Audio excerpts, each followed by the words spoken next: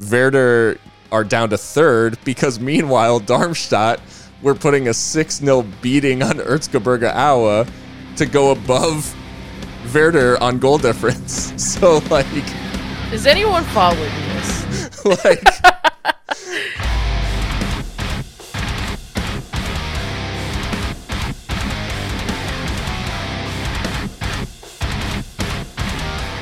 Hey everyone, it's Hardcore Football, an intense look at the world's game by two passionate Americans. I'm your host, Phil Bakke, and I'm joined by my co-host, Mika Burrell. Mika, how you doing? Doing well, man. All the teams that I care for deeply won this weekend, so I'm happy about that. Yeah, likewise. We actually get to come together in happy circumstances, I guess, with the local side and the big European side also taking some good results this weekend. So things looking up for Liverpool and Arsenal at sort of the we're reaching the business end of the season, and so we had a couple of comments, and we'll start with some admin, but before we get into the episode or anything, this is going to be a little bit different because we're going to take the time to look at the promotion and relegation races across like the top 5 leagues and obviously by extension the top 5 second divisions in Europe. And so, yeah, a little bit of a different vibe here, but I'm excited to chat about some of these races because let's be real, like the second divisions in a lot of these countries are quality. Yeah, very strong and really some dramatic races going on. It's really exciting to see what's going to happen. Well, before we dive in, just a bit of admin as we get started. So if you're finding Hardcore Football for the first time, we are a podcast that's available on all the major podcast platforms. We're also on Twitter and Instagram at HXC Football. So check us out there. And I think that's pretty much the extent. But we're back to somewhat a mildly regular recording schedule, it feels like. So it's nice to be back here, with not maybe as much happening in between as has been the case. Yeah, no, it feels silly almost to swerve the first semifinals of the European competitions, but there's just so much going on elsewhere and we had a request from our friend Jake about talking about these promotion relegation races, so we thought, why not? Let's do a special. Yeah, and I think it gives us a good chance to we'll definitely be able to chat about all the results of the European semifinals after the second leg's coming up this week, which I'm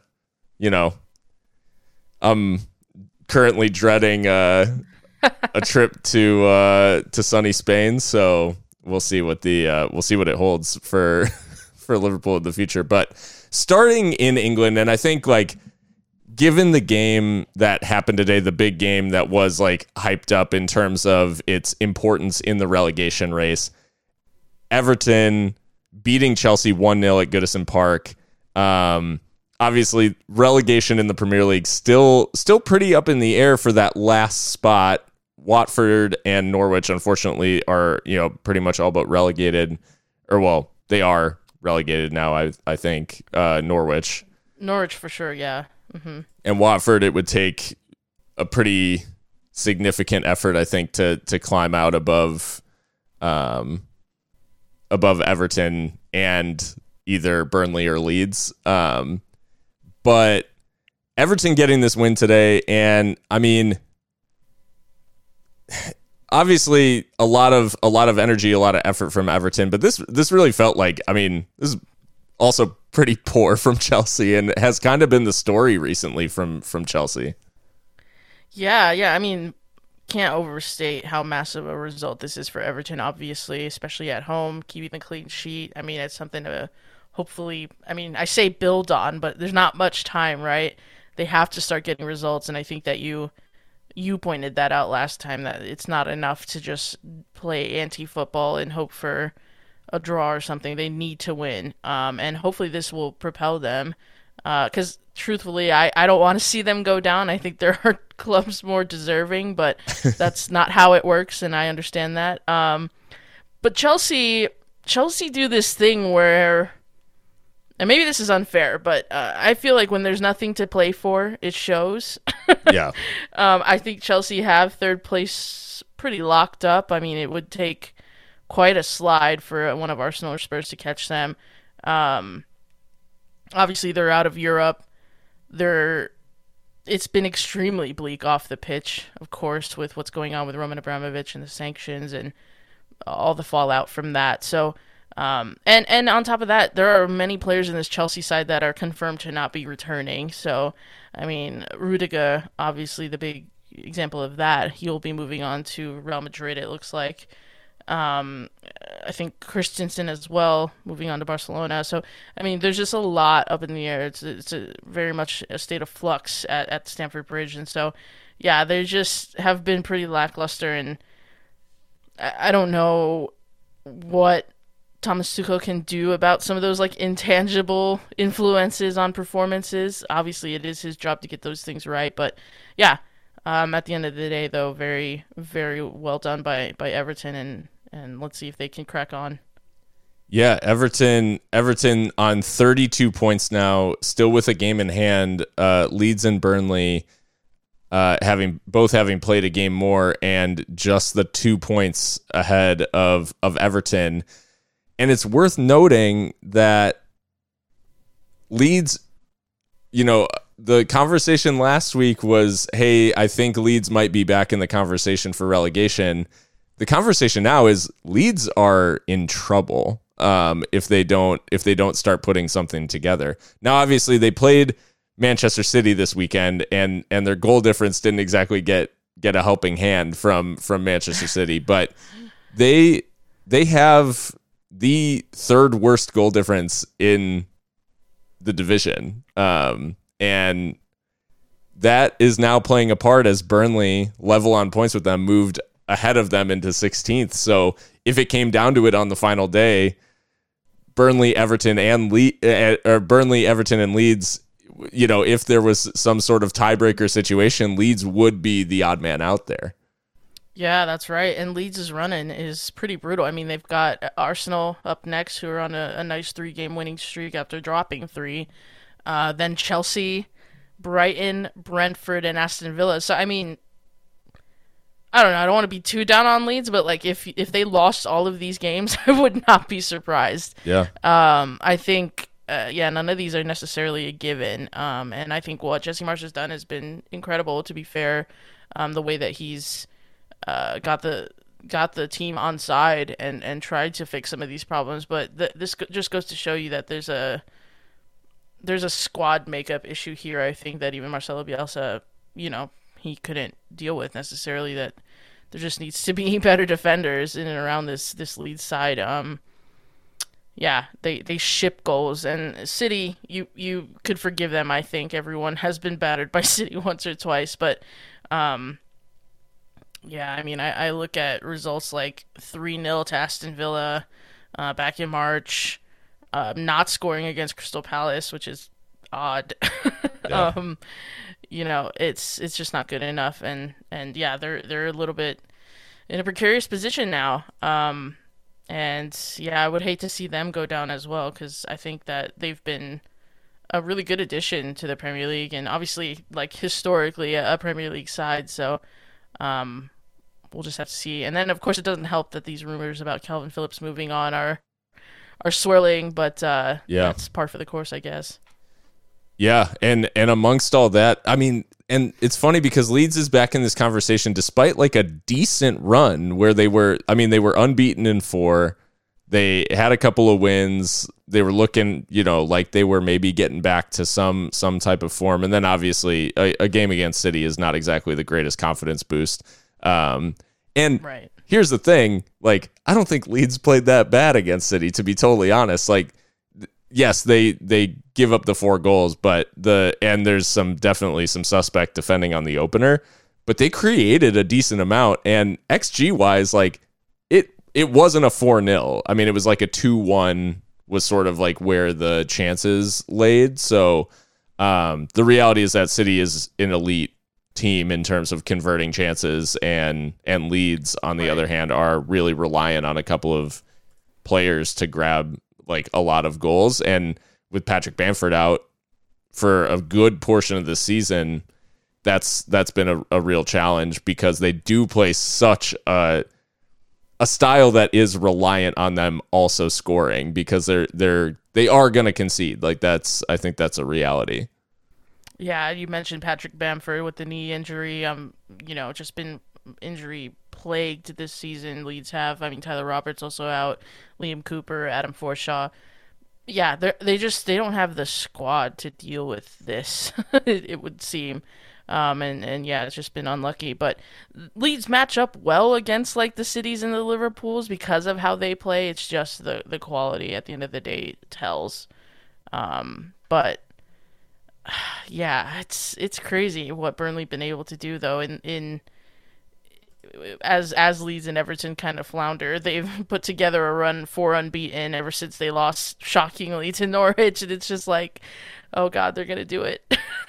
They sacked Sean Dyche, and they've figured it out. Like, I mean, it's hard to point to one thing in particular, because obviously in this last game against Watford, there's a little bit of like who saw this coming, because Jack Cork scores for the first time since I can remember, and then they pop up with a goal. I just think there's something about whatever's going on in the Burnley camp, like since Dyche left, there's this togetherness and this energy around this Burnley side, and they are finding ways to win. And it's the momentum that they're building. Now, obviously it could all vanish. But they've got Villa next, who have been, kind of teetering. They actually play Villa twice over the next 4 games, because I think one of these was a rearranged fixture from earlier in the season. So they play Villa twice, Tottenham and Newcastle, which Tottenham and Newcastle, not exactly, especially Newcastle. I think Newcastle have actually been like the second best team in the country in terms of points collected since Eddie Howe like joined the team. They would be like second in the table for points gained like since then. But anyways, Burnley have a real shot here, and they really like with the way Everton has gone. Like, if Burnley find a way to win 2 of these games, that's probably enough. Personally, I think they have to win both the Villa games, because I don't see them beating Newcastle. No. Newcastle have their number in the Premier League, and that dates back quite a couple matches. Well, actually, yeah. Although, Burnley beat them in the cup, I think, once, like last summer or something. But Burnley beating Chris Wood though would be funny. Like, that would be hilarious. I'm not rooting for Burnley to survive. I just think it would be hilarious. No, that's got a lot of implications, and for once it's not, because Newcastle are fighting the drop. So right. Yeah. Which, credit to them. Yeah, they clawed their way well clear of the drop zone when it was looking pretty much like nailed on that they were going down. So yeah, credit to the job Eddie Howe has done as a way of going, clearing their way and clearing the way for that project to continue, I guess. But all that being said, in the Premier League, still a lot to play for. There are 3 teams really in the thick of it. But in the Championship, we have a champion, or we have I guess they're not necessarily guaranteed champions yet, but Fulham are back up. They have qualified for automatic promotion, and Fulham's return, I mean, we've seen the ups and downs.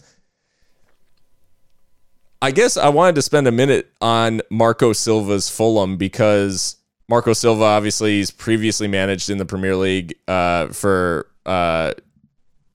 Everton, but was he at Watford before? Watford. Yeah, Watford before. So he brings Fulham back up, and this is a very different Fulham side than the one that Scott Parker, in terms of style, the one that Scott Parker brought up via the playoffs against Brentford a couple of years ago. That team, very defensive, very, like, they really, I argued, didn't really deserve to be back in the Premier League. This Fulham side, through 44 games, so two games still to play, have 99 goals for and 39 against. Like, they've a plus 60 goal difference, and they've absolutely stormed the championship this season. They've maybe lost a few more games than the goal difference suggests, but the reality here is that Fulham, Marco Silva's Fulham, has a very different vibe than the Fulham that got promoted a couple of years ago. I think that's fair, just in terms of the attacking flair and the intention when they're on the ball. And I mean, we have to mention what Aleksandar Mitrovic has done this season, shattering the just set record of goals in the championship in a season by Ivan Toney last season. I think Ivan Toney had, 30 something, 29? I don't know. But Mitrovic has 41 goals and counting. 41 goals. Like, in a 46-game season. Outrageous. Like, absolutely a joke. Like, he's the ultimate championship striker. I mean, he's done it so much at this level. It's crazy. Yeah, I mean, he's definitely, I think, cemented himself as a Fulham icon at this point. And yeah, I mean, it's interesting that you point out the stylistic change, because with that being said, there are still, like, a lot of old heads in this Fulham side that Marco Silva has been able to get a tune out of, a la Tim Ream. Like, Tim Ream's had a very good season. Yeah. Tom Kearney's still there captaining the side, if I'm not mistaken. But then you've got these young boys around the side, like Fabio Carvalho and Harry Wilson, who have been able to contribute as well. So, add Kebano as well to that list of someone who's been at Fulham for many, many seasons now, and is contributing in a tangible way. So it's impressive for Marco Silva, but I think too that he knows that the Premier League is still a totally different beast, and I think it's still going to be tough for them to translate that into winning Premier League football. And yeah, I just wonder what they plan to do in the summer as far as recruitment, if they want to, because they have to be careful, because we've seen Fulham go out and spend a whole bunch and completely upset the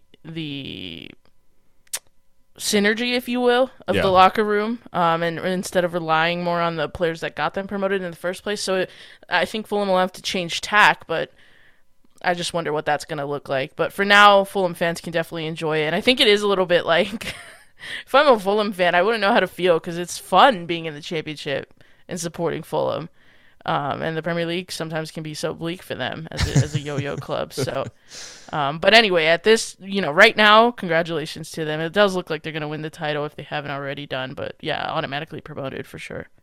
I think anything, basically any result across the last two games of the season would guarantee them the title, because Bournemouth have a 5-point gap. So if they can make it 6, like if Fulham can make it 6, then 6 or more, then they'll definitely be champions, because they have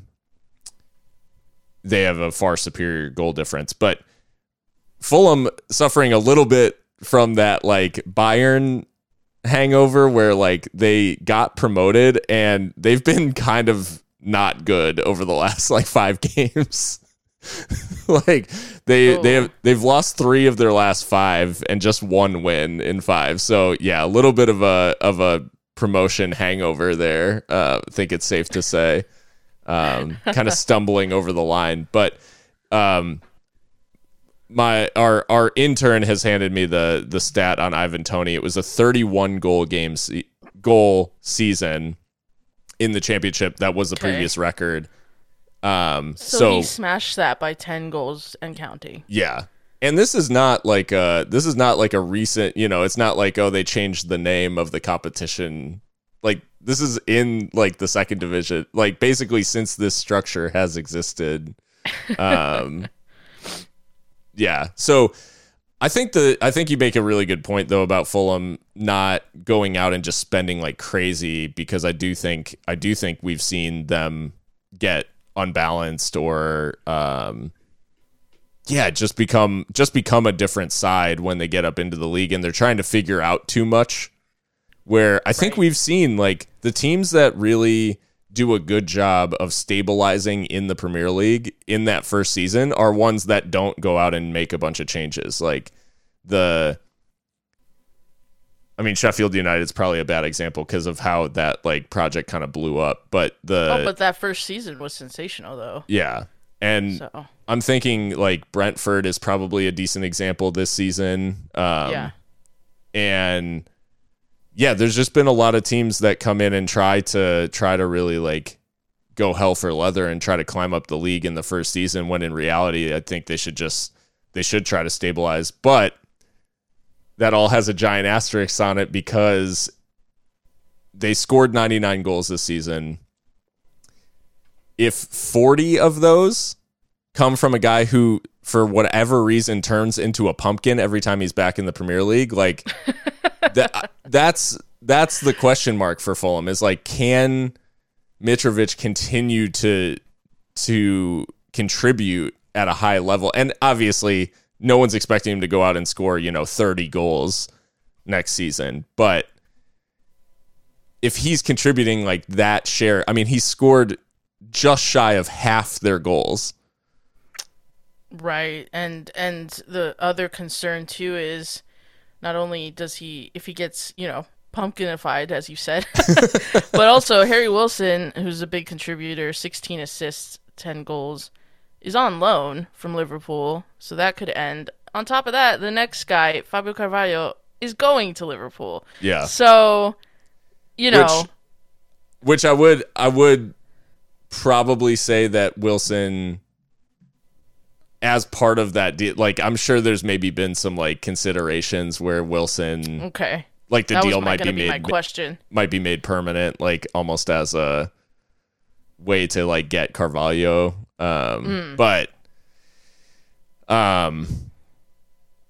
yeah, that Harry Wilson, I love Harry Wilson, so I would have loved to see him like get more of a shot at Liverpool, especially in that I think the timing of all of it was a little bit weird because we saw the likes of Curtis Jones and now Harvey Elliott like get a chance in that like most advanced role in midfield, which Wilson would be I think he'd be like prime for that. But yeah, unfortunately the timing's not right. I would say, or the timing wasn't right for Harry, I would say. I'd be super excited to see him back in the Premier League though with Fulham. I think that would be, because he's turned into a fan favorite over there, and rightfully so, because he is a super creative player and scores the odd banger with his wand of a left foot. Yeah, absolutely. But yeah, no, the point being though that it's gonna be hard, I think, to translate all of this offense to a Premier League level where the defending is top class. I mean, I have to say, and they're gonna be up against it. But yeah, I don't know what it is about Mitrovic, because you would think it'd be not harder to score in the Championship, but it's not easy. I mean, you're coming up against some really cynical bastards week in, week out for 40-plus games. So we'll see if Mitro can do the business next season. But in the rest of the Championship race, Bournemouth sits second now, and that is Scott Parker's Bournemouth, where he went from Fulham after that. So anyways, I think we talked about that storyline at the time, but the reality is Bournemouth are in the automatic promotion place, but they're also in a little bit of a weird spot because they have a game in hand over some of the teams. Most of the teams in the Championship, actually, aside from Fulham, Bournemouth, Forest, and Luton, have played 45. Right. Bournemouth and Forest play Huge match on Tuesday. Huge. And they are separated by 3 points in the league right now. So the reality here is that Bournemouth will take a draw. But if Forest win that, Forest have a superior goal difference by 1 goal. Yeah. So they would actually move above Bournemouth, level on points, but ahead on goal difference going into the final match day, where I think Bournemouth plays Millwall. Yep. Bournemouth plays Millwall, and Forest... Who's Forest got? Hull City. So, yeah, there's a lot of potential stuff going on here. That's a huge match, and it'll be at the Vitality Stadium. So Bournemouth are hoping they'll pack that place out. But yeah, Forest are crazy though, because their recent form is like pretty good, and they have kept like 5 clean sheets in their last 7. Wow. So, I mean, to take that on the road, we'll have to see. But I want to talk about Forest for a bit here because Steve Cooper has done a magnificent job. Nottingham Forest finished 17th last season. Yeah. They've flirted with relegation to League One throughout the last couple of years and just been kind of a basket case of a club, which is a shame given their history. They are European Cup winners, if I'm not mistaken. Yep. I mean, this is a big club. Yeah. Back-to-back European Cups, if you will, actually in 1979 and 80, I believe. Yeah. It was basically right before Liverpool's little run. Yeah. In the 80s, yeah. Yeah, so Forest, like, huge club. What Steve Cooper's done is amazing. Because I don't think even at the beginning of the season anyone thought that Forest would be in this conversation. I would have sooner thought of Blackburn, maybe West Brom, like something like that, you know. So it's amazing where they are right now, and I would welcome Bournemouth back because I think that they're a really cool club. I think they're small, you know, from the south, like. And they have played exciting stuff in the past under Eddie Howe. Obviously that'll be a little bit different with Scott Parker, but Nottingham Forest is like heritage. This is a heritage pick for promotion. Yeah. And I kind of hoping that they will come up, even though they've frustrated Arsenal a lot in the FA Cup over the past couple seasons. Yeah. But it's just amazing. It's amazing what they've done this season. And obviously, the championship season is extremely long, 46 games, but it's worth noting, too, that Chris Hughton actually began the season with the job again, and Forest lost 6 of their first 7 and drew the other, and then didn't get their first win until under Stephen Reed, the interim manager, on that 8th match day of the season. That was their first win. So they were stuck to the bottom of the table. At the bottom, yeah. For the first 7 match days, and then finally started to climb out. But the run they went on, like, for the rest of the season, to be in the position that they are now, having started so poorly, speaks to I guess, like, first and foremost, just how much a group of players can be changed by having the right manager, having the right personality, the right system, all of those things. But it speaks to their character too, because as a group, it would have been easy for them to all be like, well, I guess we're going down and this is, we're just not very good. And now they've got a chance to go to the Premier League. They're within striking distance of an automatic promotion place, and they almost certainly will finish amongst the playoff places if they haven't confirmed the playoffs already, which they have actually. So they will at least definitely be in the playoffs. So yeah, amazing given how poor the season started for Forest fans. They're dreaming now of top flight football once again. What do you make of Bournemouth though, and what they've been able to do under Scott Parker. Is it a surprise? Do you think, or that um, they've been this good? I mean, I think Bournemouth. I guess the question marks around like where players would go and like whether they'd be able to keep up the level after the departure of the likes of like Arnaud Danjuma and others. I think maybe the surprise is just the output of Dominic Solanke, and I don't mean that in a disparaging way at all. I just mean that I think coming out of his time at Liverpool, I don't think anyone was thinking, hey, this guy's going to be a volume striker anywhere. And he's just been that guy for Bournemouth. Like, he's been a consistent presence, and he's not lighting it up like Mitrovic by any stretch of the imagination, but he's had a really good season. 29 goals, though. He's second best. He's just shy of the record. Like, he's 2 goals off the record, the old record. Ridiculous. Yeah. So, yeah, he's had a really, really great season. And I think that is, I mean, that's made obviously a huge, huge difference for Bournemouth. But I think too, they haven't been, and I don't know if this is a level of growth of Scott Parker or if he believes in this Bournemouth side more than he did like his Fulham side, but they're not a cynical team. Like, this is, they set up and they're pretty proactive. Like they play football. So it's, maybe he just feels like he's got the pieces to be able to play something more proactive, or maybe he learned a lesson at Fulham where it's like cynicism like can only get you so far.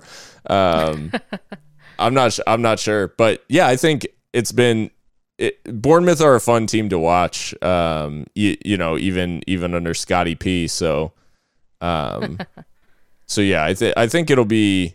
I don't know that it's a surprise to see them back in these places because they do have a lot of really good players, but maybe I didn't expect them to bounce right back the way that they have. I think that's fair. Yeah, I want to touch on Dom Solanke as well. I'm really happy that he's found a home at Bournemouth. I mean, he scored 15 goals last season, which was really good too, and nearly doubled that, you know, with the 29 like we spoke about. So that's huge. And also, I mean, I wonder too, like, this is getting into like the intangible stuff, but I wonder how much they've rallied around David Brooks, who, you know, was diagnosed with cancer and is a very promising player for them. Yeah. And for Wales, obviously hasn't been able to play much this season, but yeah, it's just a nice story, and Bournemouth are just like a nice club. Like, yeah. I feel like, does anybody hate them? Like, that's kind of strange to me, you know? So yeah, and the Vitality is a really like small and kind of quaint, and I don't mean that disrespectfully, but like kind of a quaint stadium on the south coast. So yeah, if they come up, I wouldn't be too upset about it. I enjoyed them when they were in the Premier League last time, although they just shipped goals. So maybe that's something that Parker can address for this time if they do come up. The other teams in with a shout, and it's worth mentioning that Huddersfield are level with Forest on points, but with having played a game more, so a little bit of a skewed view there. But Huddersfield, Luton Town, and Sheffield United round out the playoff places, with Middlesbrough and Millwall still in with an outside chance of getting into that last playoff place. But little surprised to see Luton up here, because I mean, it wasn't so long ago that Luton Town were in League Two. Yeah, they've climbed pretty dramatically as well, and they've got a really, I don't know if it's big, but at least a dedicated fan base. Just, you know, on the outskirts of London at Kenilworth Road. If they come up, like, that would be really interesting, because this squad is, I don't know. I mean, it's not really made up of a bunch of players that have a whole lot of Premier League experience outside of like Robert Snodgrass and maybe their goalkeeper. But I mean, if I'm looking at the squad, I'm like, I don't know a lot of these players. So in that way, the novelty would be really interesting. But yeah, the playoffs we know notoriously really tough. And even that, like you said, Middlesbrough and Millwall, like they still have an outside shot. Middlesbrough, like sorry to jump around, but they under Chris Wilder, they've been really good too. So like there's Yeah. been this like manager shuffle in the championship, and everyone, not everyone, but for the most part, a lot of these teams are benefiting. So yeah.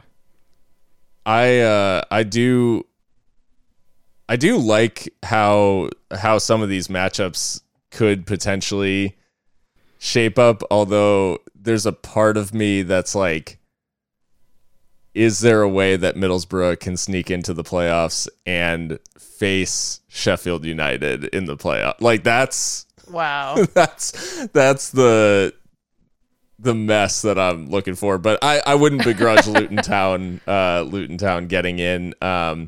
Interesting little fact with Luton is their top goal scorer Elijah Adebayo is a Fulham youth product. Wow. He's been on loan all over the football league, but has found a home in the championship at Luton. And then their second top goal scorer, Harry Cornick, actually spent a significant amount of time at being loaned out from Bournemouth. Wow. Okay. And he moved from Bournemouth to Luton in 2018 and has been there for 4 years. But a connection to the top two sides from the top scorers at Luton Town. Just a weird little tidbit there. That is very interesting. And Elijah Adebayo has had quite a season. 16 goals, 4 assists. Yeah. Wow. Yeah. And Luton definitely on the more industrious end, I think, along with Huddersfield in terms of like how they've gotten results in the championship, because 62 goals for and 47 and 48 against for both those sides. So similar approach in that it's been pretty. They're winning a lot of 2-0s, 2-1s. A lot of that. But anyways, so Fulham's up. Bournemouth and Nottingham Forest playing an absolute showdown for an automatic promotion place. I'm going to be watching that. Like, maybe not watching the game, but I'll definitely be looking for updates on Tuesday, because that is massive. Yeah. This late in the season, because there are just 2 games left for most of these for these teams in the championship, and then we head into the final match day of the season is Saturday, May 7th, the conference, like everybody playing at once on the final day. So yeah, I mean, they could make it extremely interesting if Forest win that and they're level with Bournemouth going into the final day. That'll make for box office for sure. So yeah, really interesting. And then as we said, Luton and Huddersfield, Luton Town, and Sheffield are currently in the playoff places, but Middlesbrough and Millwall can still sneak in. So yeah, still all to play for at the top end of the championship, and we'll be watching those races with interest. Well, Mika, you want to take a little trip down to Germany and take a look at how the Bundesliga and Zweite Bundesliga are shaping up? Let's do it, because this is Germany's time to shine. Is May and June. So the title long gone. Bayern canter to the title. We talked about that last time out. Uninteresting. European places still extremely interesting, but down at the bottom of the table, there's still some movement, and in the Zweite Bundesliga is really where the action is. But at the bottom of the Bundesliga, unfortunately, Greuther Fürth's time in the top flight was extremely short-lived. This is a case of a team just not having the squad to hang at the top level. Maybe it came a little bit too soon for Fürth. A little bit like Arminia Bielefeld is not relegated yet. There are 2 games left in the season. They still have a chance to climb out of the relegation place, or the automatic relegation place, into the playoff place above Stuttgart, who are in that 16th spot. You do have to feel for Stuttgart a little bit, given the significant injuries and the time, the suspension, as well to, Mvupa, I believe, is his real name. Silas Mvumpa, Yeah. And then the significant injury to their striker as well. And his name is eluding me.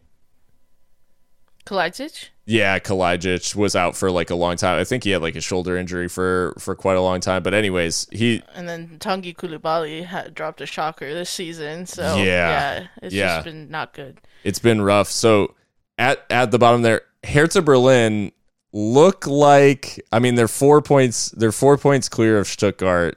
And they look like just maybe they will have done enough this year to again stay out of relegation trouble, despite the millions and millions of dollars they've spent to try to reform that side. Their run-in though is Mainz, who just beat Bayern. You know, whose Mainz is this? And Dortmund on the final day. So yeah, and a Dortmund that's wrapped up Champions League, but you know that. I don't know that Dortmund ever mail in a performance on purpose. Right. They do it accidentally all the time though, but yeah. So Stuttgart in the relegation playoff place, and the bottom 2 teams are looking a little bit settled. Although Stuttgart have Bayern this coming Sunday, and then they play Köln on the final day. Köln have just been excellent this season, and it pisses me off. But anyway. Yeah, Köln, like, I mean, we have obviously been talking about them in like relegation terms in recent years, but they are in 6th. They've won 4 in a row. And they actually win above Union, who have been excellent this season, and into that conference league place. So yeah, there's a very real chance that the Billy Goats could be in Europe next season, which is pain for the Gladbach fans in attendance. It is pain. I'm just, the less I say about Gladbach season, I'm just not going to mention. Dumpster fire, absolute dumpster fire. And but yeah, so Stuttgart have a tough couple of games.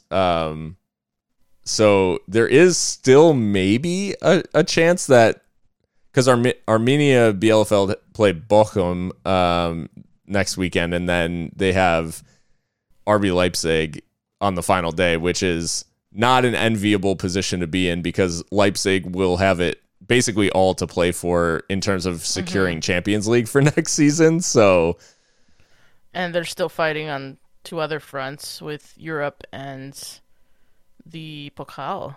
I don't know how timing wise how that works out, but just Leipzig are busy. Let's put it that way. That's true. That may work in their favor, in Armenia's favor a little bit. But yeah, Leipzig. So Leipzig play Gladbach tomorrow in the league, and then they play Rangers on Thursday in Glasgow, and then they play Augsburg this coming weekend, Armenia the following weekend, and then the Pokal final the weekend after that. So against Freiburg, in which the whole of Germany and maybe the world, minus the city of Leipzig itself, will be rooting for Freiburg to win. Yeah, that's fair. Anyways, I digress from the task at hand, which is ultimately, okay, so we know that there's a couple of teams likely going to go down. Stuttgart is in that Relegationsspiel place. Who in this Zweite Bundesliga is coming up is the real question. And the answer at this point, 2 games from the end of the season, is We don't have any clue because this thing is like so Loctite. We have a crazy promotion race happening in the Zweite Bundesliga. Yeah, so Schalke are top, 59 points, but go down to, what, 8th?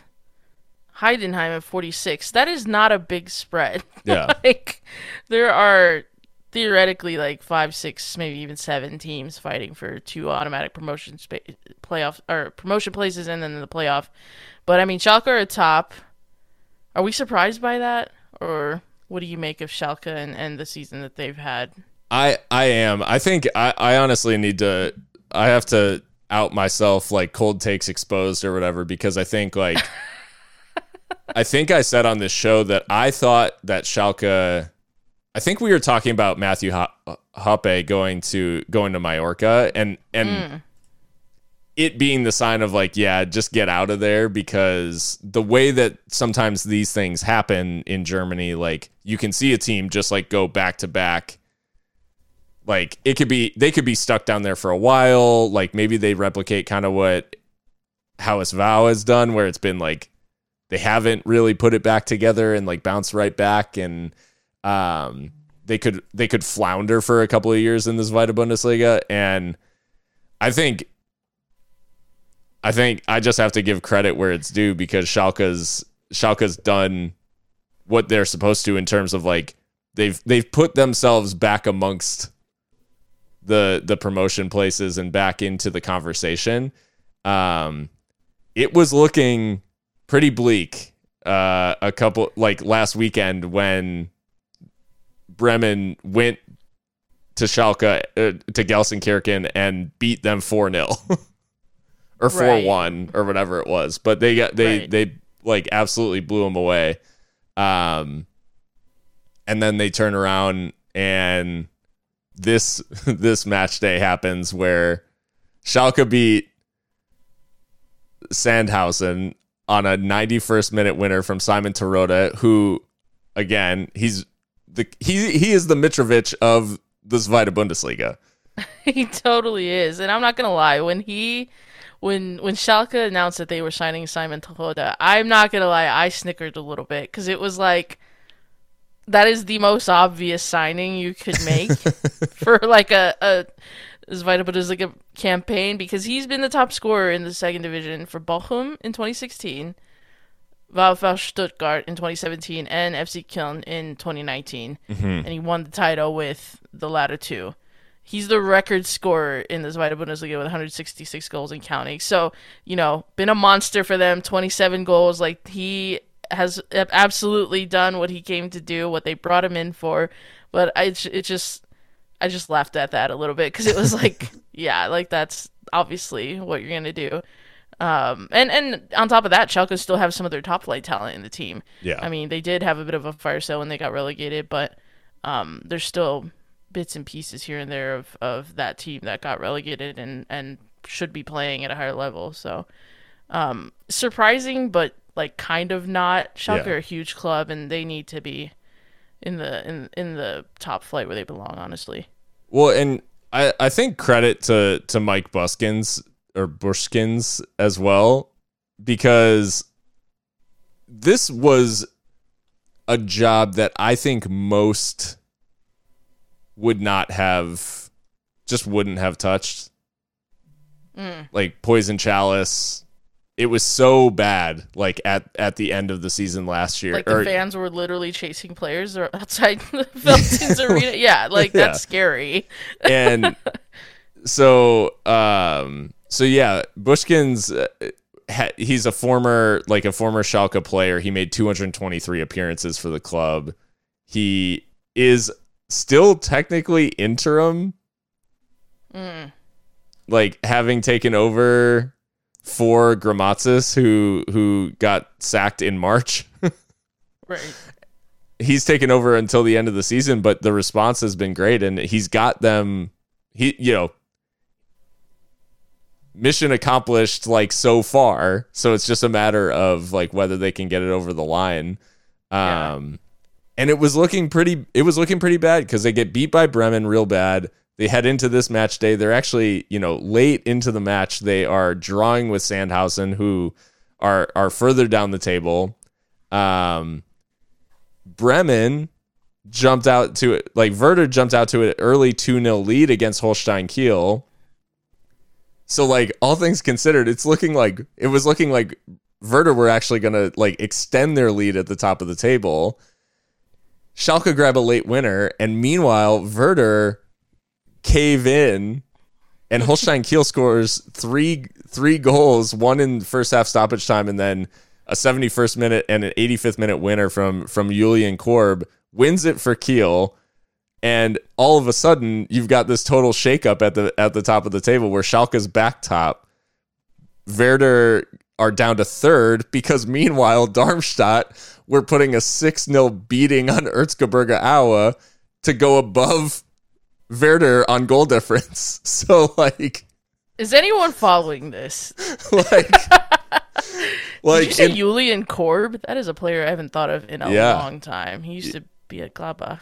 Yeah, Julian Korb scored for Holstein Kiel, who have nothing to play for, but they played spoiler in well, that whole monologue just Bremen. goes to show what a friggin' mess this is, so, and why it's probably the best promotion race every season, honestly, in Europe. Yeah. So Schalke's top on 59. Darmstadt and Werder Bremen are both on 57. Darmstadt is in second. They now have a far superior goal difference to Werder. Werder's in third, but they're only 3 points clear of Haus-Vau, who are still in fourth, and so with 2 match days left, like they could still end up in the mix, as could St. Pauli. So all of those top 5 teams have a shot at have a legitimate shot at those top places, and yeah, I mean, if the season ended today, Werder would play Stuttgart for a spot in the Bundesliga, which would be, that's 2 huge clubs. Like, that's 2 gigantic German clubs playing each other. Like, Stuttgart, one of the, like, most successful clubs, like, of the, I guess, like, the pre-unification. Right. And Werder, like, famously, like, a long stay in the top flight ended, just last season. So shout out Darmstadt, though, by the way. I want to touch on them because this is a historic club. They were founded 123 years ago. They've been in the Bundesliga as recently as 16-17. I think they were in there for 2 seasons. They've got 2 players with 20 goal involvements in Luca Pfeiffer and Philipp Tietz. 15 goals each, 5 assists each. Yeah.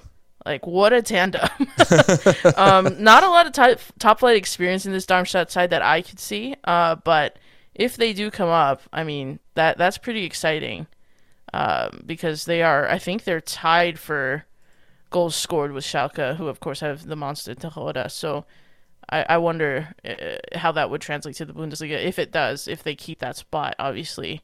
Yeah. As you said, only over Werder on goal difference. So, but yeah, I mean, there's just so much here that it's almost hard to talk about because it could change so dramatically from one match day to the next.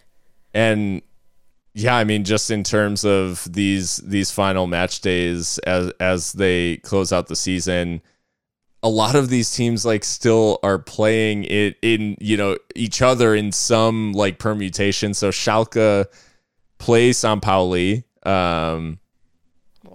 this weekend. So that could have the potential to really shake things up. The rest of the contenders are playing like non promotion contenders. But then on the final day, yeah, I guess a lot of these, unfortunately, there's not like a big blockbuster on the final day of any of these teams like playing each other. But there's just a lot that could happen. I mean, Haus-Vau have Hansa Rostock, Schalke play Nuremberg, Werder Jan Regensburg, and St. Pauli Dusseldorf, and Darmstadt play Paderborn. So yeah, I mean, there's a lot of potential here for big things to happen. And I think your shout for Darmstadt is something I wanted to touch on too, just because if I'm not mistaken, they were in the Bundesliga. Okay. I was mistaken. They were further down the Zweite Bundesliga, but they weren't relegated from the Zweite Bundesliga. I was thinking that they may have had a brief stay in the Drittenliga. But this is a team that only made it to the the fully professional ranks of German football in 2011. Shit. I say that like they had a stay in the Zweite Bundesliga in the 80s and 90s, but like in terms of they were down in the regional ligas from 1994 until 2011. What a come up. Yeah. Wow. And so they spent 3 seasons in the Drittenliga, a season in the Zweite Bundesliga, and 1 promotion to the Bundesliga, like in a playoff the first time, which is and stayed that they made it 2 seasons. Yeah. And so maybe in with a chance of getting back up. So yeah, it's just a cool club because it's not a traditional, power, and they have a lot of time in the kind of the amateur ranks of the German game. So cool to see them back up, and yeah, they're doing bits. But yeah, I mean, if ESPN Plus like deigns to show any of these games, because they are so like wishy-washy with the broadcast rights, definitely tune in to some of the contenders, because I wish, and if you can find it, I don't have like a spot to find it, but if you can find a German broadcaster doing a conference on the final day of the Zweite Bundesliga, where it's a whip around to all the goals and all the, like, it's a very popular style in Germany. If you can find that on the final day of the Zweite Bundesliga, I would suggest you do it, because there's going to be some stuff that happens on the final day, and there's going to be a lot of moving parts. So definitely, I'm not endorsing any illegitimate ways of watching broadcast television, but if you can find it on the internet, I'd encourage you to, whatever, use your means. So nice. We've got Spain as well. España. A lot happening in Spain too. I mean, to touch on La Liga briefly, it is, again, like, there's something about La Liga where the teams at the bottom just refuse to distance themselves. Like, there is no Norwich, there is no Greuther Fürth. Like, Levante, going into the last 2 match days, they are the bottom of the table. They are not mathematically eliminated. This happens though, where the table is just tight in Spain, like, period. Yeah. I mean, even all the way up, like, Atletico could fall out of Europe altogether. Like, that's where we are in Spain right now. And obviously Real Madrid just crowned champions, but yeah, at the bottom there, Granada, Mallorca, Cadiz, even Getafe could get pulled into it. Mm-hmm. It'll just be really, really fascinating to see what ends up happening. But Levante and Alaves, I think they've been, like, consistently, like, the worst performing sides. Yeah. So if they go down, I don't know that'd be too much of a shock. No, and that's what. But it's just cool going into a relegation fight like this, where the last 2 match days still matter for each of these teams. Like, there is no. Right. Yeah, no, there's basically no dead rubbers. Like, they're either competing to try to stay out of the relegation places, or like the people, there's maybe like 3 or 4 teams in here that truly have nothing to play for. Like, I guess like Osasuna to Espanyol. So 9th to 14th, like that's kind of where like the dead rubbers are. 15th and below are all still playing to avoid relegation, and 8th and up are still playing for potentially making it to Europe. Like, that's, a great place for a league to be, if you're not going to have a title race. Exactly, yeah. I Liga below Real Madrid. Yeah. Ancelotti and the boys, which that picture, I know this isn't about the Real Madrid winning the title, but like that picture of Ancelotti smoking the cigar with like Alaba Ice and cold. So, Ice cold. so he's Unreal. If any of us could even aspire to be that cool in our 60s, like my God. What an achievement, by the way. I know we're getting off topic, but Yeah. to win all five top league trophies. Oh yeah, it's unbelievable. Nuts. But yeah. Well, Segunda. Let's talk Segunda because this is interesting. Yeah. So Eibar are currently top on 74 points. As most know, they are quite a small club, fan owned. They've got over 8,000 fan overs around the world. They were relegated last season, and they play in a tiny municipality in the Basque Country. So to see them possibly bouncing right back up is really heartwarming because they did stay for several seasons in La Liga against all odds, you would say. Yeah. But Almeria are right behind them, 73 points, and a much superior goal difference. And I think Almeria's run-in is much more manageable than Eibar's because Eibar will be playing Real Valladolid and I believe Tenerife, whereas Almeria have a bunch of teams further down the table. So yeah. I think I've talked about Almeria on this podcast before, and people probably have no idea who they are, but I think this might finally be their year where they come up to La Liga and really show people what they're about, because this is a club that has had a ton of investment poured into it by Turki Al-Sheikh, who is a Saudi.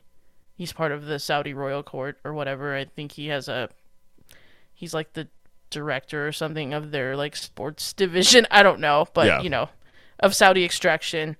By far the most valuable club in Segunda.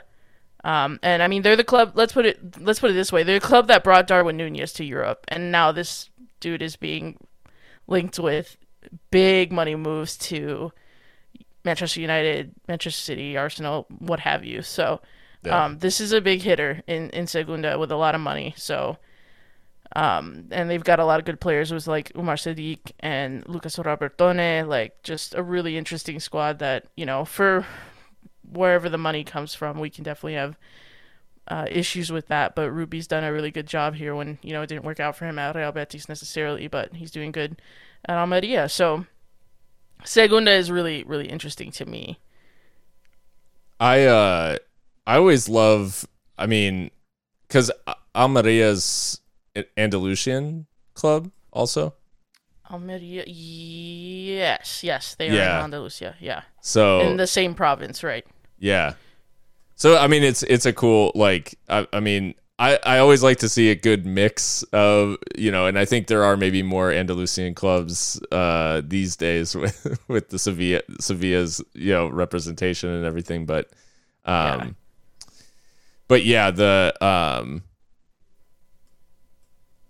it is extremely cool that Eibar are like likely back, in La Liga, because I think the a lot of the talk around them last season almost felt like a farewell in many ways, where it's like, hey, Eibar got relegated. The odds of them like getting back up here are pretty slim, because like there are these teams with like more resources in the Segunda, so like maybe they never come back type thing. And they came back at the first time of asking. Like they're basically back at the first time of asking, which is, it's just nuts. Like, because they have so few resources. Their stadium seats 8,100 people. Like, tiny. It's so tiny. The town is so tiny too. Like, and this is a team that has acquitted themselves like extremely well over their time in La Liga. And to come straight back, it's just such a credit to the way that club is run. Because they remain competitive when they should have no business like being where they are. So it's just a great story, like from a sporting perspective, and maybe it's in like kind of contrast to Almeria in terms of resources and those sorts of things, but exactly. But no, I think Almeria is probably more so a story about a community that is going to get a chance to showcase themselves like at a top flight level where they haven't previously. What do you make of the playoff picture in Segunda? Because there's some familiar names that have been in La Liga, and then maybe some others that haven't. Yeah. Well, Valladolid, I guess unsurprisingly, like up towards the top, because they definitely have had they've had La Liga experience semi-frequently. Tenerife, like between Mallorca, Tenerife, like I always find it funny when like clubs from essentially like vacation destinations like end up like making it. But no, the island clubs are always interesting to me. Girona has been they were in this conversation. If I'm remembering like our similar episode last year where we were talking about the Segunda, like Girona was in and around like this conversation of going up, and it looks like they're just in that like outside conversation again, where, you know, it's one of those things where you're like, can they do what Brentford did, where they got into the playoffs a handful of times and it just like never worked out, and then they eventually just were able to, they continued to build on that? Or is it like, you know, you have these near misses and those were really like the shot to get back up, and they don't build on that. But yeah, so it'll be interesting. It'll be interesting to see how it plays out. Two teams like not in the promotion conversation that you would maybe have thought as I was looking at the upcoming fixtures. Tomorrow, Leganes plays Huesca. Yeah.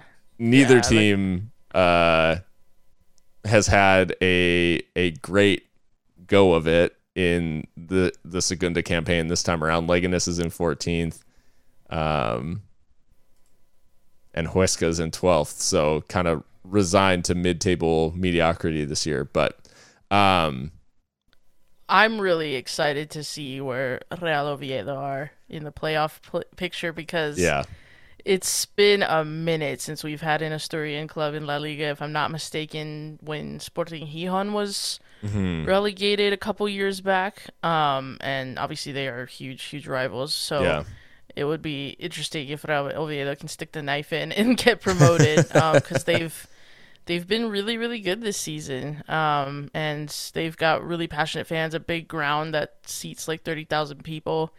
And yeah, I would like to see Real Oviedo come up. They're actually owned by a Mexican conglomerate that's owned by Carlos Slim. So yeah, so that's just interesting there. They've got some money about them as well, although I think they've built reasonably, not in a way that, not that Almeria have been unreasonable, but they've definitely thrown their money around a little more than others.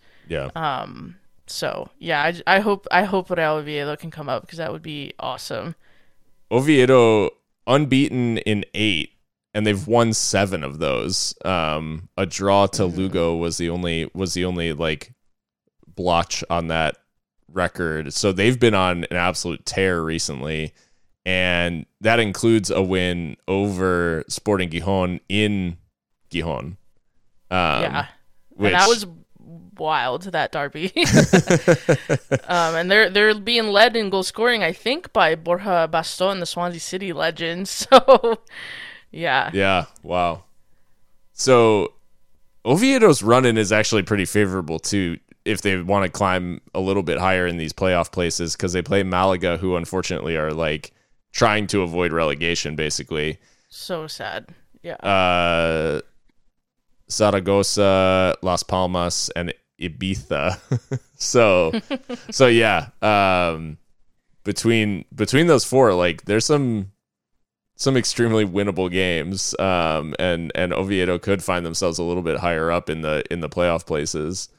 And plus, I would just love to see Oviedo come up, because famously, Sid Lowe is a big Oviedo supporter, so I'd like to see how he takes that because he's probably the preeminent English-speaking voice in Spanish football. So, I would like to see that. indeed. Yeah. So I guess in terms of the actual nuts and bolts, similar situation where there are playoffs in the Segunda for promotion. So right now, Eibar top, Almeria second, Valladolid is third with a game in hand on 69 points. So in theory, they could make it extremely interesting with Almeria for that second automatic promotion place. And then Tenerife, Girona, Oviedo are in the picture for the playoffs right now. Ponferradina is just kind of hovering and still very much in with a chance because still 4 match days left. For those who listened last year, you remember that the Segunda season carries on into the Euros had started before the Segunda playoffs were over. Yeah, it takes so long. Yeah. So there were this season goes on forever and well into the summer. So yeah. Still a ways to go in the race for promotion in Spain, but a couple of interesting stories there for sure.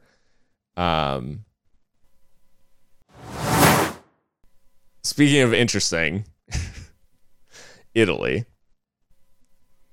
Okay, Italy. Here we go. Serie A has been extremely interesting and maybe one of, I guess along with the Premier League, interesting at the top.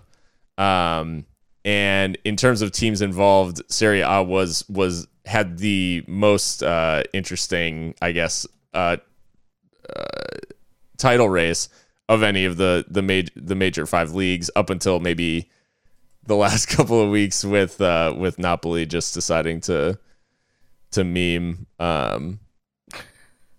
But anyways, the interesting thing here, well, and I guess Inter is memeing too because they got beat by Bologna. I totally forgot about that. Anyways, this title race is madness. But at the bottom, it's been, we thought, early in the season we thought it was pretty much set, and Salernitana is trying their best to make everybody look dumb. They're 3 points from safety with 2 games in hand. They're doing a madness, low key. I mean, they brought in Davide Nicola, who is, the relegation magician. I mean, he guided Torino to safety last season. And yeah, he's good at this. And he was appointed in February. So, I mean, I guess it's not that shocking in that sense. There's still plenty of work to do. Because, yeah, I mean, 25 points, that's not great. That's a pretty big hole. And the signing of Frank Ribery has, I mean, he's got 3 assists. That's about it. I don't think it's as much of a,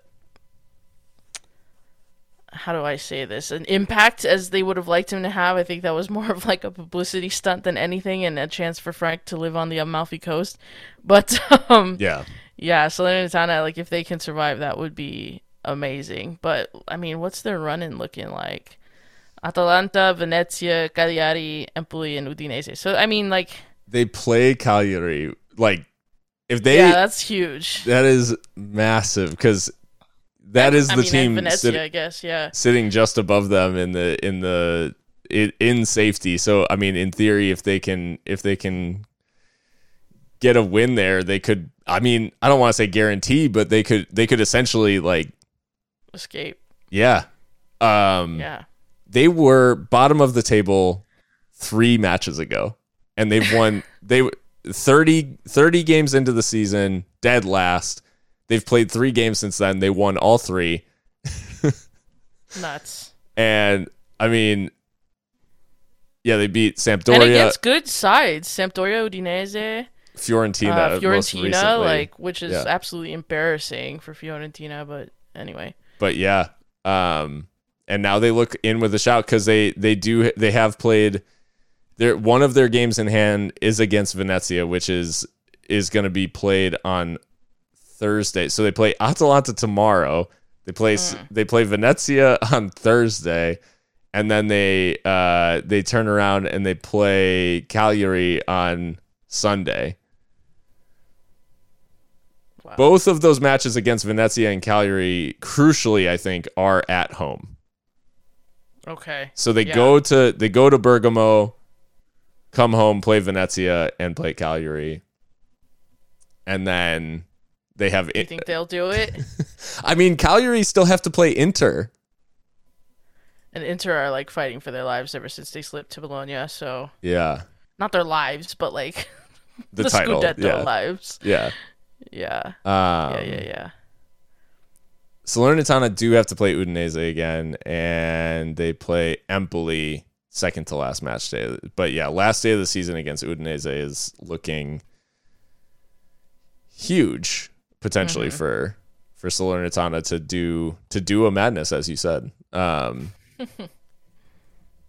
Venezia, unfortunately, we talked last time, they got drawn into the relegation race and then became the relegation race. Like they have, they've fired their manager. They are looking destined for the drop, unfortunately. And I think at this point it would basically take with 12 points available, their max is 34, so they would basically need all of the three teams above them to not pick up more than 5 points over the next 4 games or 3 games. Yeah, they're doomed. And they would have to obviously pick up all of those, which, I mean, 4 wins in a row is not looking likely when they haven't won in... Oh gosh, I think it's worse than I thought. They haven't won since they beat Torino on February 12th. Yeah, that was what I think Paolo Zanetti was sacked after 8 straight defeats, which is like, it's a little late. I mean, if you're going to do that, I would have sacked him after the Sassuolo shellacking. I don't know. Yeah, they're winless in 10. Chance. That's harsh. Yeah. They're just not good enough of a squad. And they broke their transfer fee for, his name escapes me, the U.S. international, Busio. Busio, yeah. Which is, I mean, I rate Busio, but it's like, could that money have been used more cleverly? I don't know. Yeah. There's not enough goals here, but yeah. Shout out to them for like having Americans. Like, thanks, but. Yeah. So yeah, Genoa is the other side that's in this race. They're level on points with Salernitana, but it's deceiving because they've played 2 more matches. So they are technically chasing Cagliari, but they would also need Salernitana to like slow down. Because at the rate that they're going, it looks like Salernitana would actually catch and pass Cagliari, but Genoa wouldn't keep pace enough to relegate, say, Spezia or someone else like further up the table. So Salernitana would have to fall off, but yeah, so really interesting at the bottom. And I mean, I guarantee you, if someone went back in the archives of the show and looked for it, you could probably find multiple instances of me saying Salernitana are bottom and destined to go down. Multiple times throughout the season. I know I've said it. And here we are, they have 5 games remaining and their safety in Serie A is very much still to play for. Yep. In terms of teams coming up, and obviously, like, one of the interesting things about Italy, and I think it's even more so than say Germany, where we're talking about a team like Darmstadt, they switch it up like maybe more so than like any pyramid, I feel like, because the names at the top of Serie B, like Serie B, Yeah, Bah. that's fine. Serie B is fine. Whatever. The names at the top are not like the you know, the mainstays, or even like the recent relegation or the recent Serie A relegated teams. It's been really a really interesting mix, and this one is another one similar to the Zweite Bundesliga that is tight at the top. 2 points separate the top three, and 6 points separate the top seven. But they are now headed into their last match day. So this Friday is the last day of the Serie B season, and Lecce is top. Monza is second, 1 point behind. Cremonese is third. Pisa's fourth. Now, interestingly, in Italy, for those listening, the top 8 teams actually go to the playoffs. So the top 2 are automatically promoted, and then 3 and 4 they qualify for the playoff semifinals, and then 5, 6, 7, and 8 play like a play-in round. The winners of those play 3 and 4. Winner of those games play in a final. Winner goes to Serie A. So Cremonese, Pisa, Brescia, Benevento, Ascoli, and Frosinone are the teams currently in there, with Perugia hovering just outside, trying to sneak into the that final playoff spot on the final day.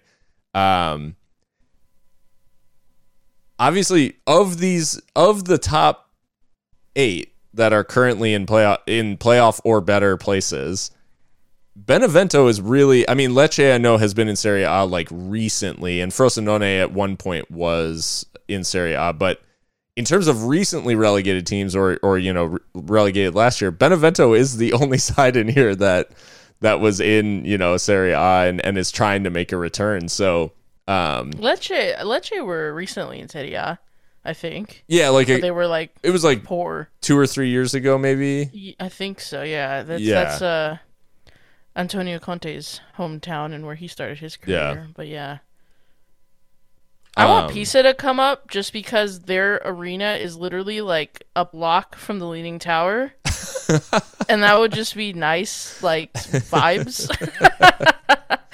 It's a bit of a barn, actually. Their arena Garibaldi, but that would just be fun.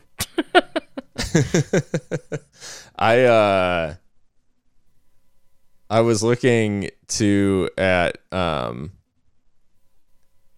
Brescia in that 5th spot just because of one, like the heritage of Brescia, and like because Pirlo came through Brescia, right? I think.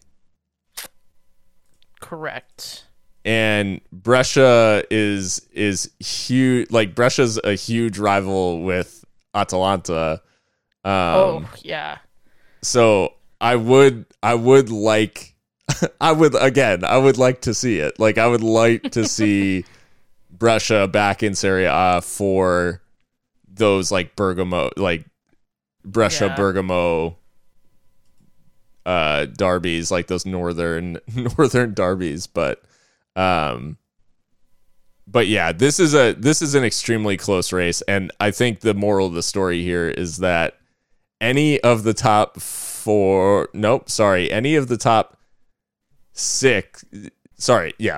was right the first time. Any of the top 4 could sneak into the automatic promotion places on the final day, and there's still like a lot of jockeying that can happen in those playoff places.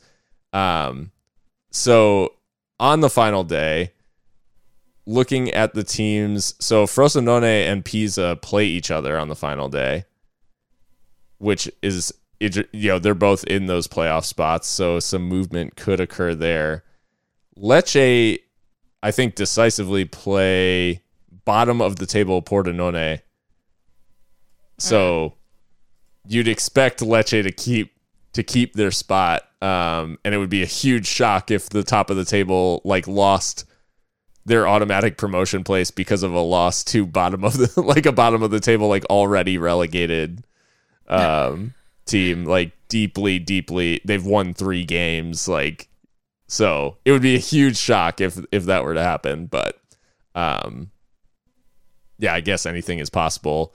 In terms of Lecce like being top, I was interested, like they do have their like talismanic, I guess, center forward Massimo Coda, who is 33 years old and has been, I would say, all over Italy by way of being loaned from Bologna.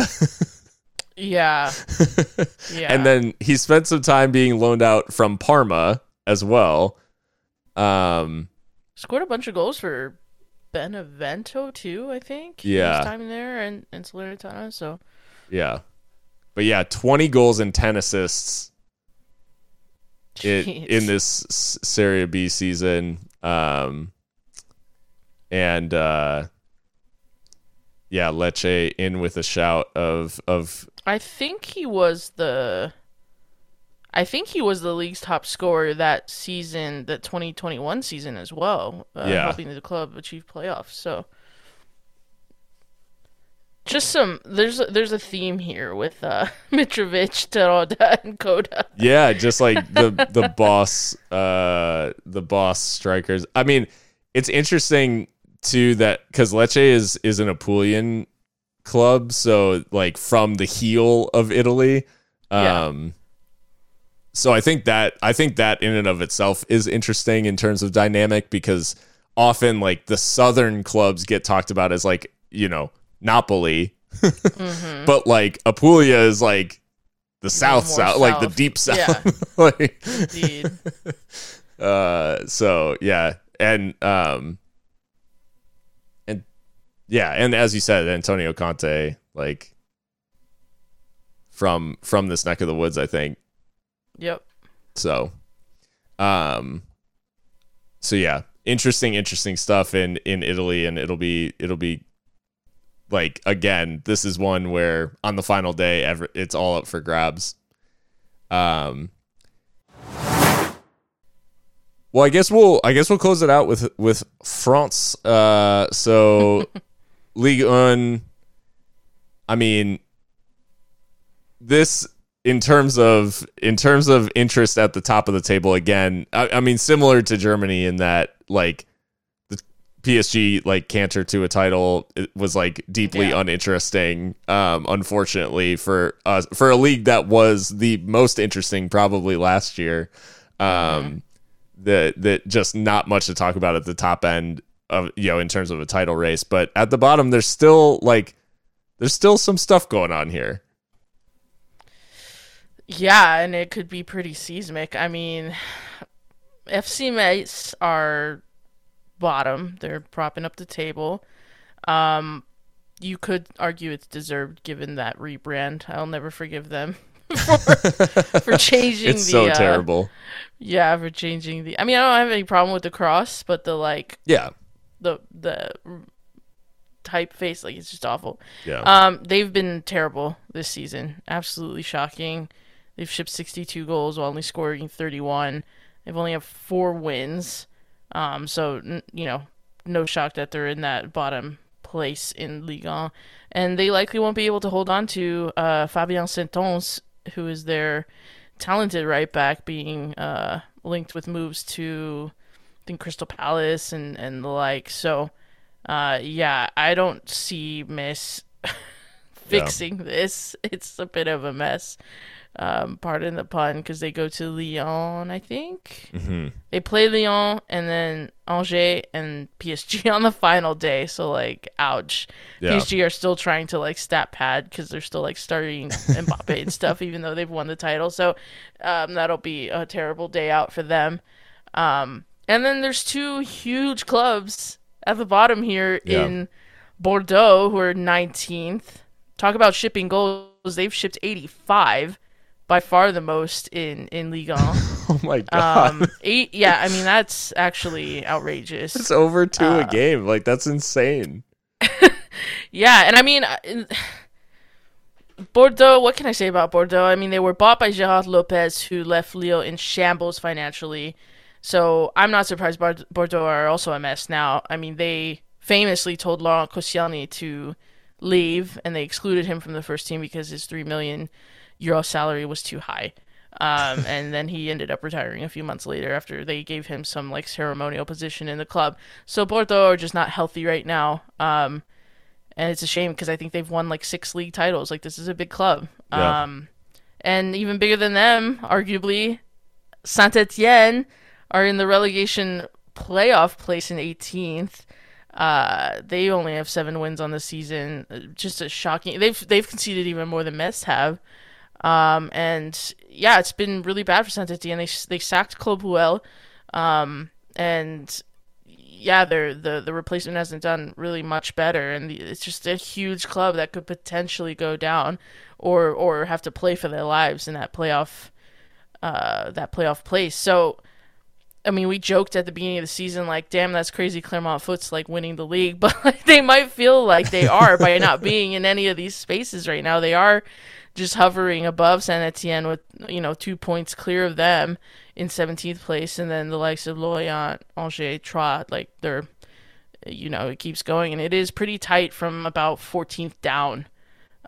These teams all separated by 1 to 2 points. So, yeah, Ligue 1, lot to play for some of these clubs here, and Saint Etienne and Bordeaux not being in the top flight is gonna be nuts if that comes to pass. Well, and it does look like, so we've got 3 games left. Bordeaux does still have a chance to potentially save themselves, but their form's been pretty poor. Yeah. Not that Saint Etienne's been much better, but I mean, it's funny. Mentioning Saint Etienne is always funny because like Liverpool won a European Cup in Saint Etienne. Like they've hosted a European final. Yeah. Yeah. So, anyways, they Saint Etienne potentially going down. Although, I mean, I thought based on, like you said, like based on how they played this season, I'm shocked that it's not confirmed yet because there was a period of time where they just could not win. Like, and they are in the relegation playoff place. Bordeaux, though, the really interesting thing here, I think, is more so in the storyline in Ligue 2, like, while this is going on, because Bordeaux's biggest rivals, Yep. Toulouse, are headed back to the top flight almost certainly, and they're going to pass each other on the way. Toulouse, my obviously, notes literally say Bordeaux fans look away. Yeah.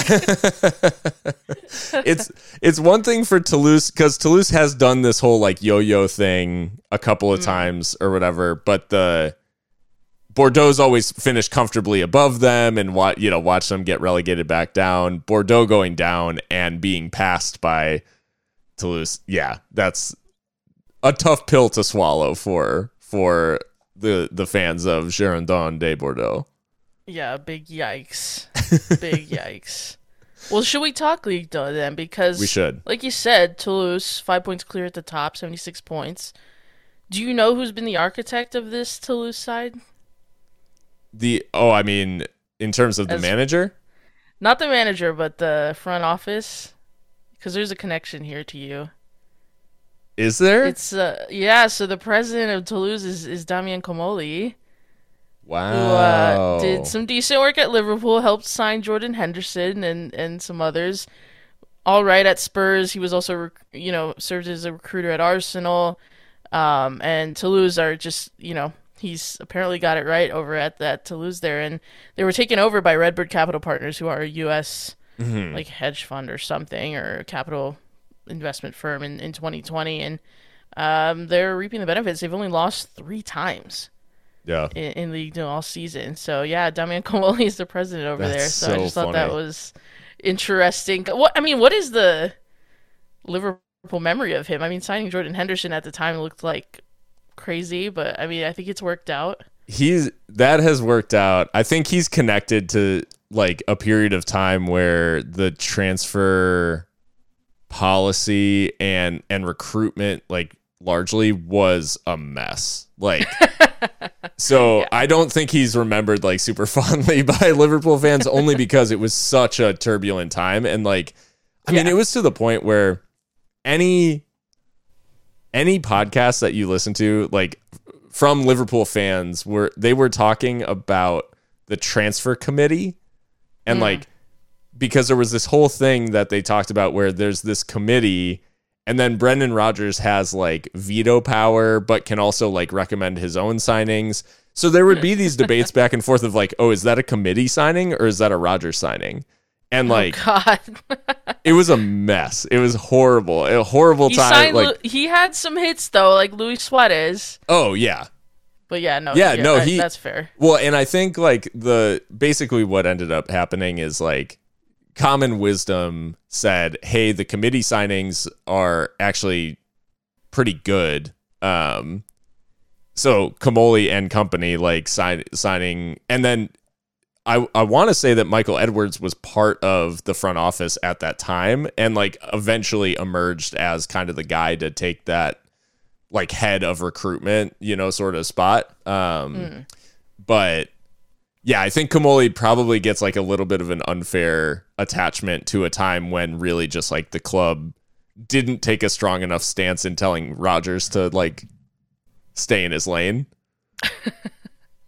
Because I mean, and you can look at his time at Leicester too. Like some of Brendan Rodgers' like recruitment is like absolutely shocking. Like I have no idea what he like sees in some of these players, but the committee had to talk him into signing Roberto Firmino, and yeah, thank God.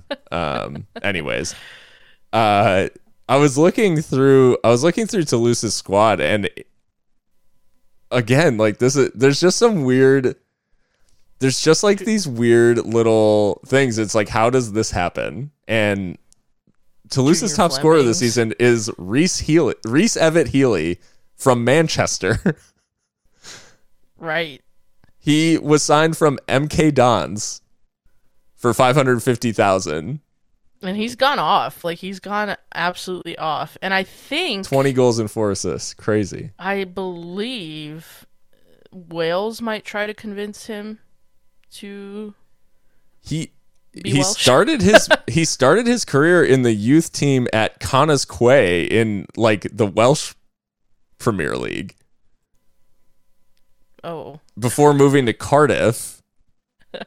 And then he spent some time like getting loaned out from Cardiff before he eventually like made his way, and he was playing at Torquay and then MK Dons. But yeah, I mean, he was technically a Cardiff player until 2019. He was at Cardiff from 2015 to 2019. He was loaned out just like nonstop, and then he eventually made it permanent with MK Dons and spent a season there before he was sold to Toulouse. But just I mean, what we can say that is Toulouse have cast a wide net because again, they also brought Junior Flemings over from freaking USL Championship. Yeah. So, yeah. Yeah. I mean, he's only made like one appearance, but still. And Branko van den Bomen, like hands down the best player in Ligue 2, like overall, the midfielder from the Netherlands, joined from De Graafschap. So yeah, I mean they're really in the Eredivisie, like they're not even a top flight side. So I mean Toulouse have really got the scouting going. Yeah. And he's a really really good player. Yeah, I mean Rafael Ratau, who is not even like he's not a starting player by any stretch of the imagination, but he's played half of the available minutes. He has 11 goals. Like he has, in 23 appearances, he's got 11 goals and an assist. They signed him from Slovan Bratislava in Slovakia. He had played at Zorya Luhansk in Ukraine. God. And a bunch of Brazilian teams before then. So anyways, like, yeah, Kamoli is on his he's back on his bullshit for sure. Yeah, I'm excited to see what Toulouse will do as they come up because obviously they had that really tough time under Antoine Kumbare and getting relegated. Um, they got relegated after I believe this was that like whole controversy when they ended the season early due to the pandemic, and so they were like relegated by because of that. But probably would have been anyway. But yeah, it'll be interesting to see what they can do. Ajaccio. I had to play this because I wanted to know how to properly pronounce Ajaccio.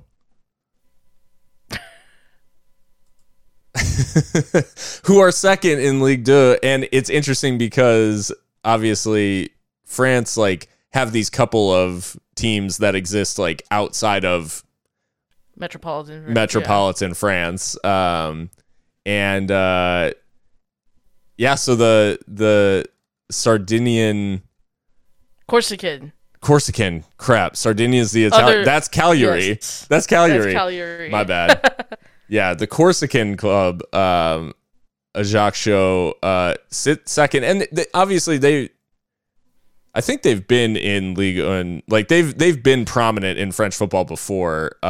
It's just been a little bit probably since they've been in the top flight, and they're in a decent spot right now where they're 3 points clear of Angers, and with 2 games to play, so we could see them return to the top flight, which I think it's always cool when you have those kind of like we said, like either from areas that like are remote, that don't typically have representation or are remote. Yeah, it's always an interesting dynamic. Yeah, and Ajaccio are I mean, they're very well supported, as are all the other Corsican sides like Bastia and Gazalec. They were relegated in 13-14, finished last place, and that relegation was confirmed with defeat to Bastia, their neighbors. So that was harsh. And the last time a Corsican side was in Ligue 1 was Bastia in 16-17. Yeah. So I'm happy to have a Corsican team back in Ligue 1. Like you, I'm always interested to see what some of the like teams from far-flung areas of the country can do, and in this case they are from an island in the middle of the Mediterranean, so extremely passionate fans. Sometimes that passion can spill over into violence, which of course you never want to see, but Corsicans are just built different. What can I say? But Ajaccio have been extremely stingy in the defense, only 18 goals allowed, which is by far the best in the division. I think the only thing close to that is like Toulouse with 30, and that's almost double. So they've been just really, really good at keeping the ball out of the net. They don't score a lot, but they have 37 goals. Yeah, they're like nicking in it 36 every time. games, and they are in second. That is crazy. Yeah, a little terrorismo, if you will, but I must know their manager because like anyone who comes up against Ajaccio next season is going to be just dreading it because it's just going to be a fight. Like it's barely going to be a football match. Yeah, it's crazy. That's so funny. I was looking to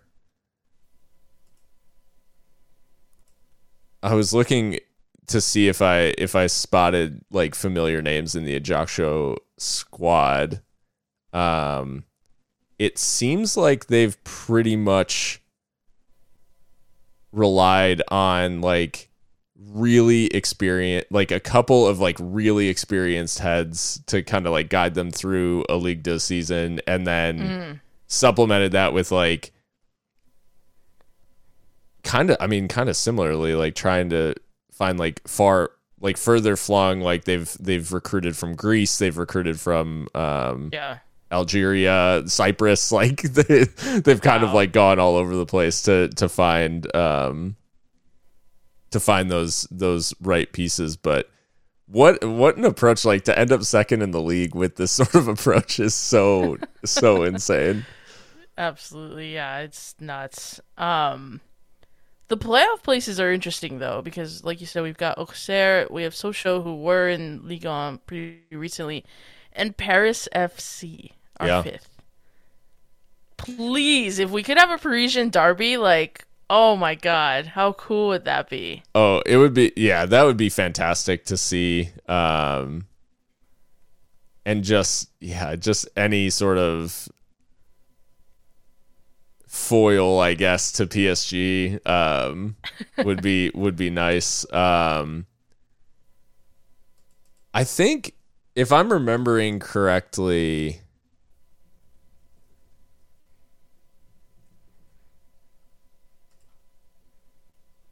there was a big, I feel like maybe a couple of years or a few years ago now, Sochaux, like, there was a big story about them being taken over, and then like I feel like it just did not go well. Like it was supposed to be this big, like, you know, conglomerate like takeover where they have a bunch of money injected and all this stuff. And I want to say it was like a Chinese firm that initially bought them, and it went like totally sideways. Like did not go how they were expecting. I think you are remembering that right, because they are owned by Nanking Group, and their chairman is Frankie Yao. So, yeah, I don't know what's going on there with Sochaux though, but yeah, Auxerre still have a chance to. I mean, they could throw a wrench in things still, because they're only 3 points back of Ajaccio, with 2 games left to play. So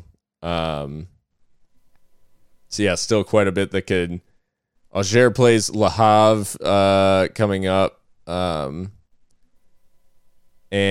I guess final day. Any big? Oh wow! Well, it doesn't get much bigger than this, I guess.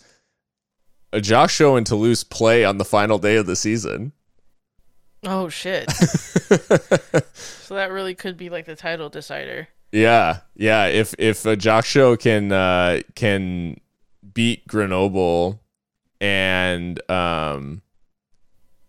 Nîmes can take points off Toulouse, then it could set up like a blockbuster on the final day. I'm on the Paris FC train. Like, yeah, please, because I would love to see like teams have to rock up to the Stade Charletti in the 13th arrondissement in Paris, because it's just so unassuming when you think like juxtapose that to like the Parc des Princes. So right. But yeah, no, there's a lot of interesting storylines here in Ligue 2. Yeah, no, I and again, like we said, I think like just having those communities that haven't had a chance to get highlighted at a top flight level, I think it's always cool. And as the League 1 as the Ligue 1 season like comes to an end, I think as well, I'm looking forward to next season. Like obviously this was a bit of a wash in terms of like everybody but PSG was a meme, so it's like but I am looking forward to the Ligue 1 next season, because I think there's a couple of teams that are going to be like really dangerous next season.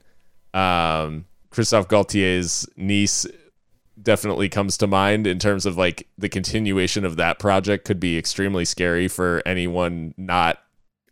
They're also like big rivals with Ajaccio, so yeah, that could be fun. There's a little coastal rivalry there. And then Marseille, who played Lyon today, actually in the Choc des Olympiques,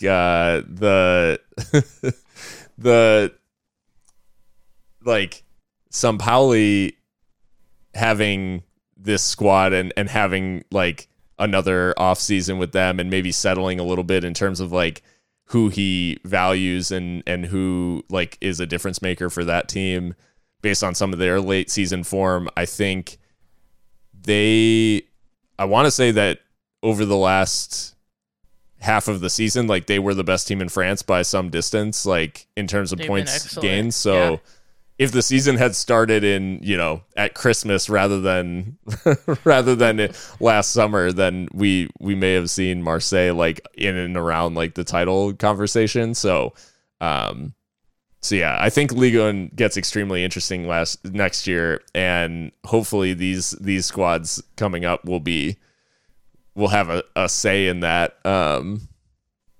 So yeah, extremely interested to see. I think, given the campaign that Toulouse has had, plus 50 goal difference, it's quite similar to, I guess, like the way Fulham's gone about business in terms of they scored a lot of goals, they haven't allowed that many. So like, what's that translate into in the top flight, and can they maintain like that level?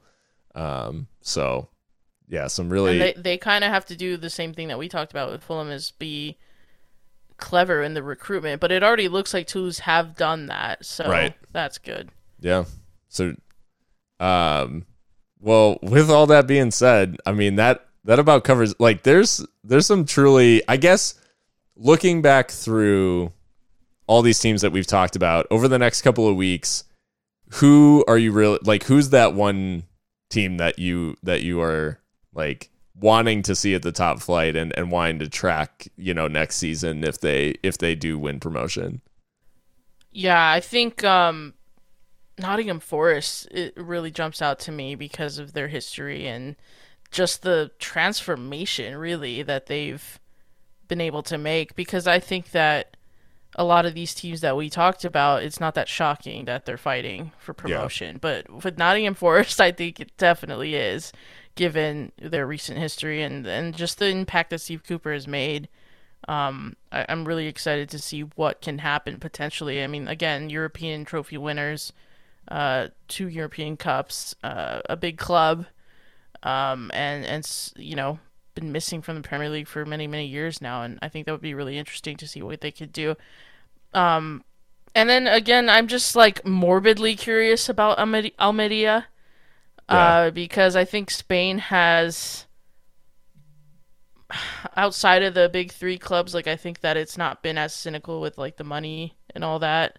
Like, even though Girona are owned by Citigroup, like they're still in Segunda after that spell. So I want to see what like a moneyed club from Andalusia can do. But that's more just morbid curiosity. I'm not necessarily like rooting for them or anything, but they've just been flirting with promotion for some time now. So if they can finally come up and do it, that would be fascinating. But yeah, I mean, all of these though have plenty of intrigue. But what about you? What are you kind of excited about or looking forward to seeing? Yeah, I was trying to see if I could find it, but so years ago, or when Darmstadt like made their first appearance in the Bundesliga, I wrote a piece, and wherever it got posted, I don't know who it got published by or whatever, but like I wrote an article about Darmstadt's rise and the fact that like it was this, that's awesome. A team coming from very modest means, and just like the perfect example of a club like built sustainably that could survive at an amateur level and can be in the Bundesliga and still there's no like huge instability at the club if they get relegated or anything like that. They just like they go about their business and just for them to be back in the conversation, and the dramatic nature like with which they've done it, because basically like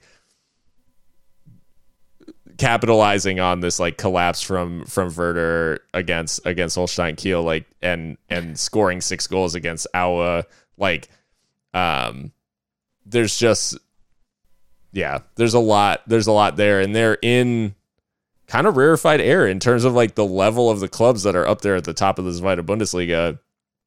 You wouldn't typically mention Darmstadt in the same sentence as Schalke, HSV, like, or Werder Bremen, and yet there they are in second place, and like basically with their own destiny in their hands. So I hope they can see it out. I think it would be, great to see them back, and as questionable as their survival in the Bundesliga would be, I think, you don't have to look much further than Freiburg being in the, Pokal final and potentially in with a chance of a European berth, a Champions League berth, potentially, to see why, basically in Germany, like if you get in, you have a shot. Like there's no artificial like limits to like what you could pull off aside from, winning the title, I guess. Yeah, definitely. You can't do that, that's a but good shout. you could do everything else. So Nice. I was quickly looking up, like, cause yeah, I guess Freiburg, they've had a pretty lengthy stay. I mean, they got relegated once in 15-16, but they've actually been pretty consistent of sticking around in the Bundesliga. So, anyways, well, that about does it for the football. But we have our Sounds of the Season playlist that we add a couple of tracks to each episode. And for any listener like curious, you can find the playlist on Spotify if you search Sounds of the Season 2. You can find it, follow it, and check out what tracks we add. Me and Mika add a couple of tracks from like alternative music, whether that's like everything from like metal to like pop punk and a bunch of stuff in between. Yeah, so Mika, I guess in the interest of that, like what have you got for us this week? Yeah, so I've gone on the nose with my first one, which is Tangled in the Great Escape by Pierce the Veil, featuring Jason Butler, formerly of Let Live, I believe. Yeah. Just a great song, great vocalists. And I think the title is self-explanatory for these clubs that are trying to escape relegation. The other song I've gone with is a song called Requiem by Avenged Sevenfold, because it's very dramatic. It opens with like a chanted Latin verse, and one of these verses basically translates in Latin to "Let destruction reign." So that's what I'm wanting. I just want maximum chaos from here on out in all of these promotion and relegation battles. I just want to be entertained, man. What can I say? Yeah. Oh no, that well, and you picked a couple of great tracks to be entertained by. If the football doesn't do it, but I'm sure it will. Yeah, for mine, I for the first I went with, again, a little bit of like on the nose in terms of remain. It's a song called "Remain and Sustain" by a band called Hundredth, and off their album Let Go, which is just such a good like melodic hardcore album. Probably actually one of my favorite melodic hardcore albums. Hundredth went a really weird direction after that, but yeah, Remain and Sustain, like a lot of these clubs are just looking to stay, in the league that they're in, and keep consolidating and all those things, and trying not to take that step backwards. So that was kind of where I was going with that. And then the second is a song called My House by a band called Paris, which is spelled Pvris. Banger of a track. Love Paris. Yeah. So this song, like, I was thinking, like, in the chorus there, it's my house and it's time to get out. So like there's a couple of teams that are going to be banishing, clubs out of their house, I guess. And for this track, if you have a chance, there's the studio version and like the album version, which is amazing. But if you go on YouTube and you look up the Empty Room sessions, Yeah. The empty room session of this song is haunting and amazing. It's so freaking good. And it also like lets the vocalist like really showcase her voice, like raw, like, you know, not overproduced and all that stuff. And it's just like, man, unbelievable. So yeah. So look that up. That's I don't think the empty room sessions are on Spotify, but yeah, they're on YouTube, so just check it. But absolutely love those picks. Yeah. So I think that about does it.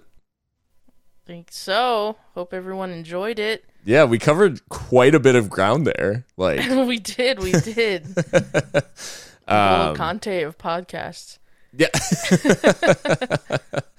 Yeah, we do hope that everyone enjoyed that episode. A little bit of a different structure, I guess, or different topics than we normally cover. But yeah, really interesting to see the teams moving up and down, and we'll be back definitely to talk about the exploits in Europe of really all of these European competitions that are going on.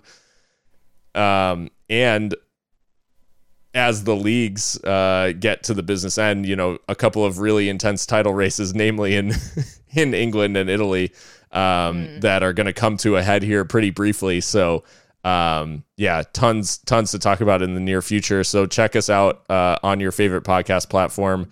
And if you've been enjoying the show and like what you hear, please consider leaving a rating or a review on your platform of choice. And you can follow us on Twitter at HXC Football. We're also on Instagram under the same handle. Yeah, so check us out at either spot.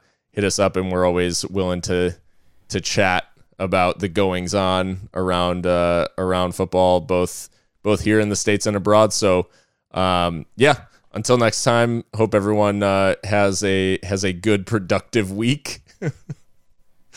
Oh God, I'm like giving myself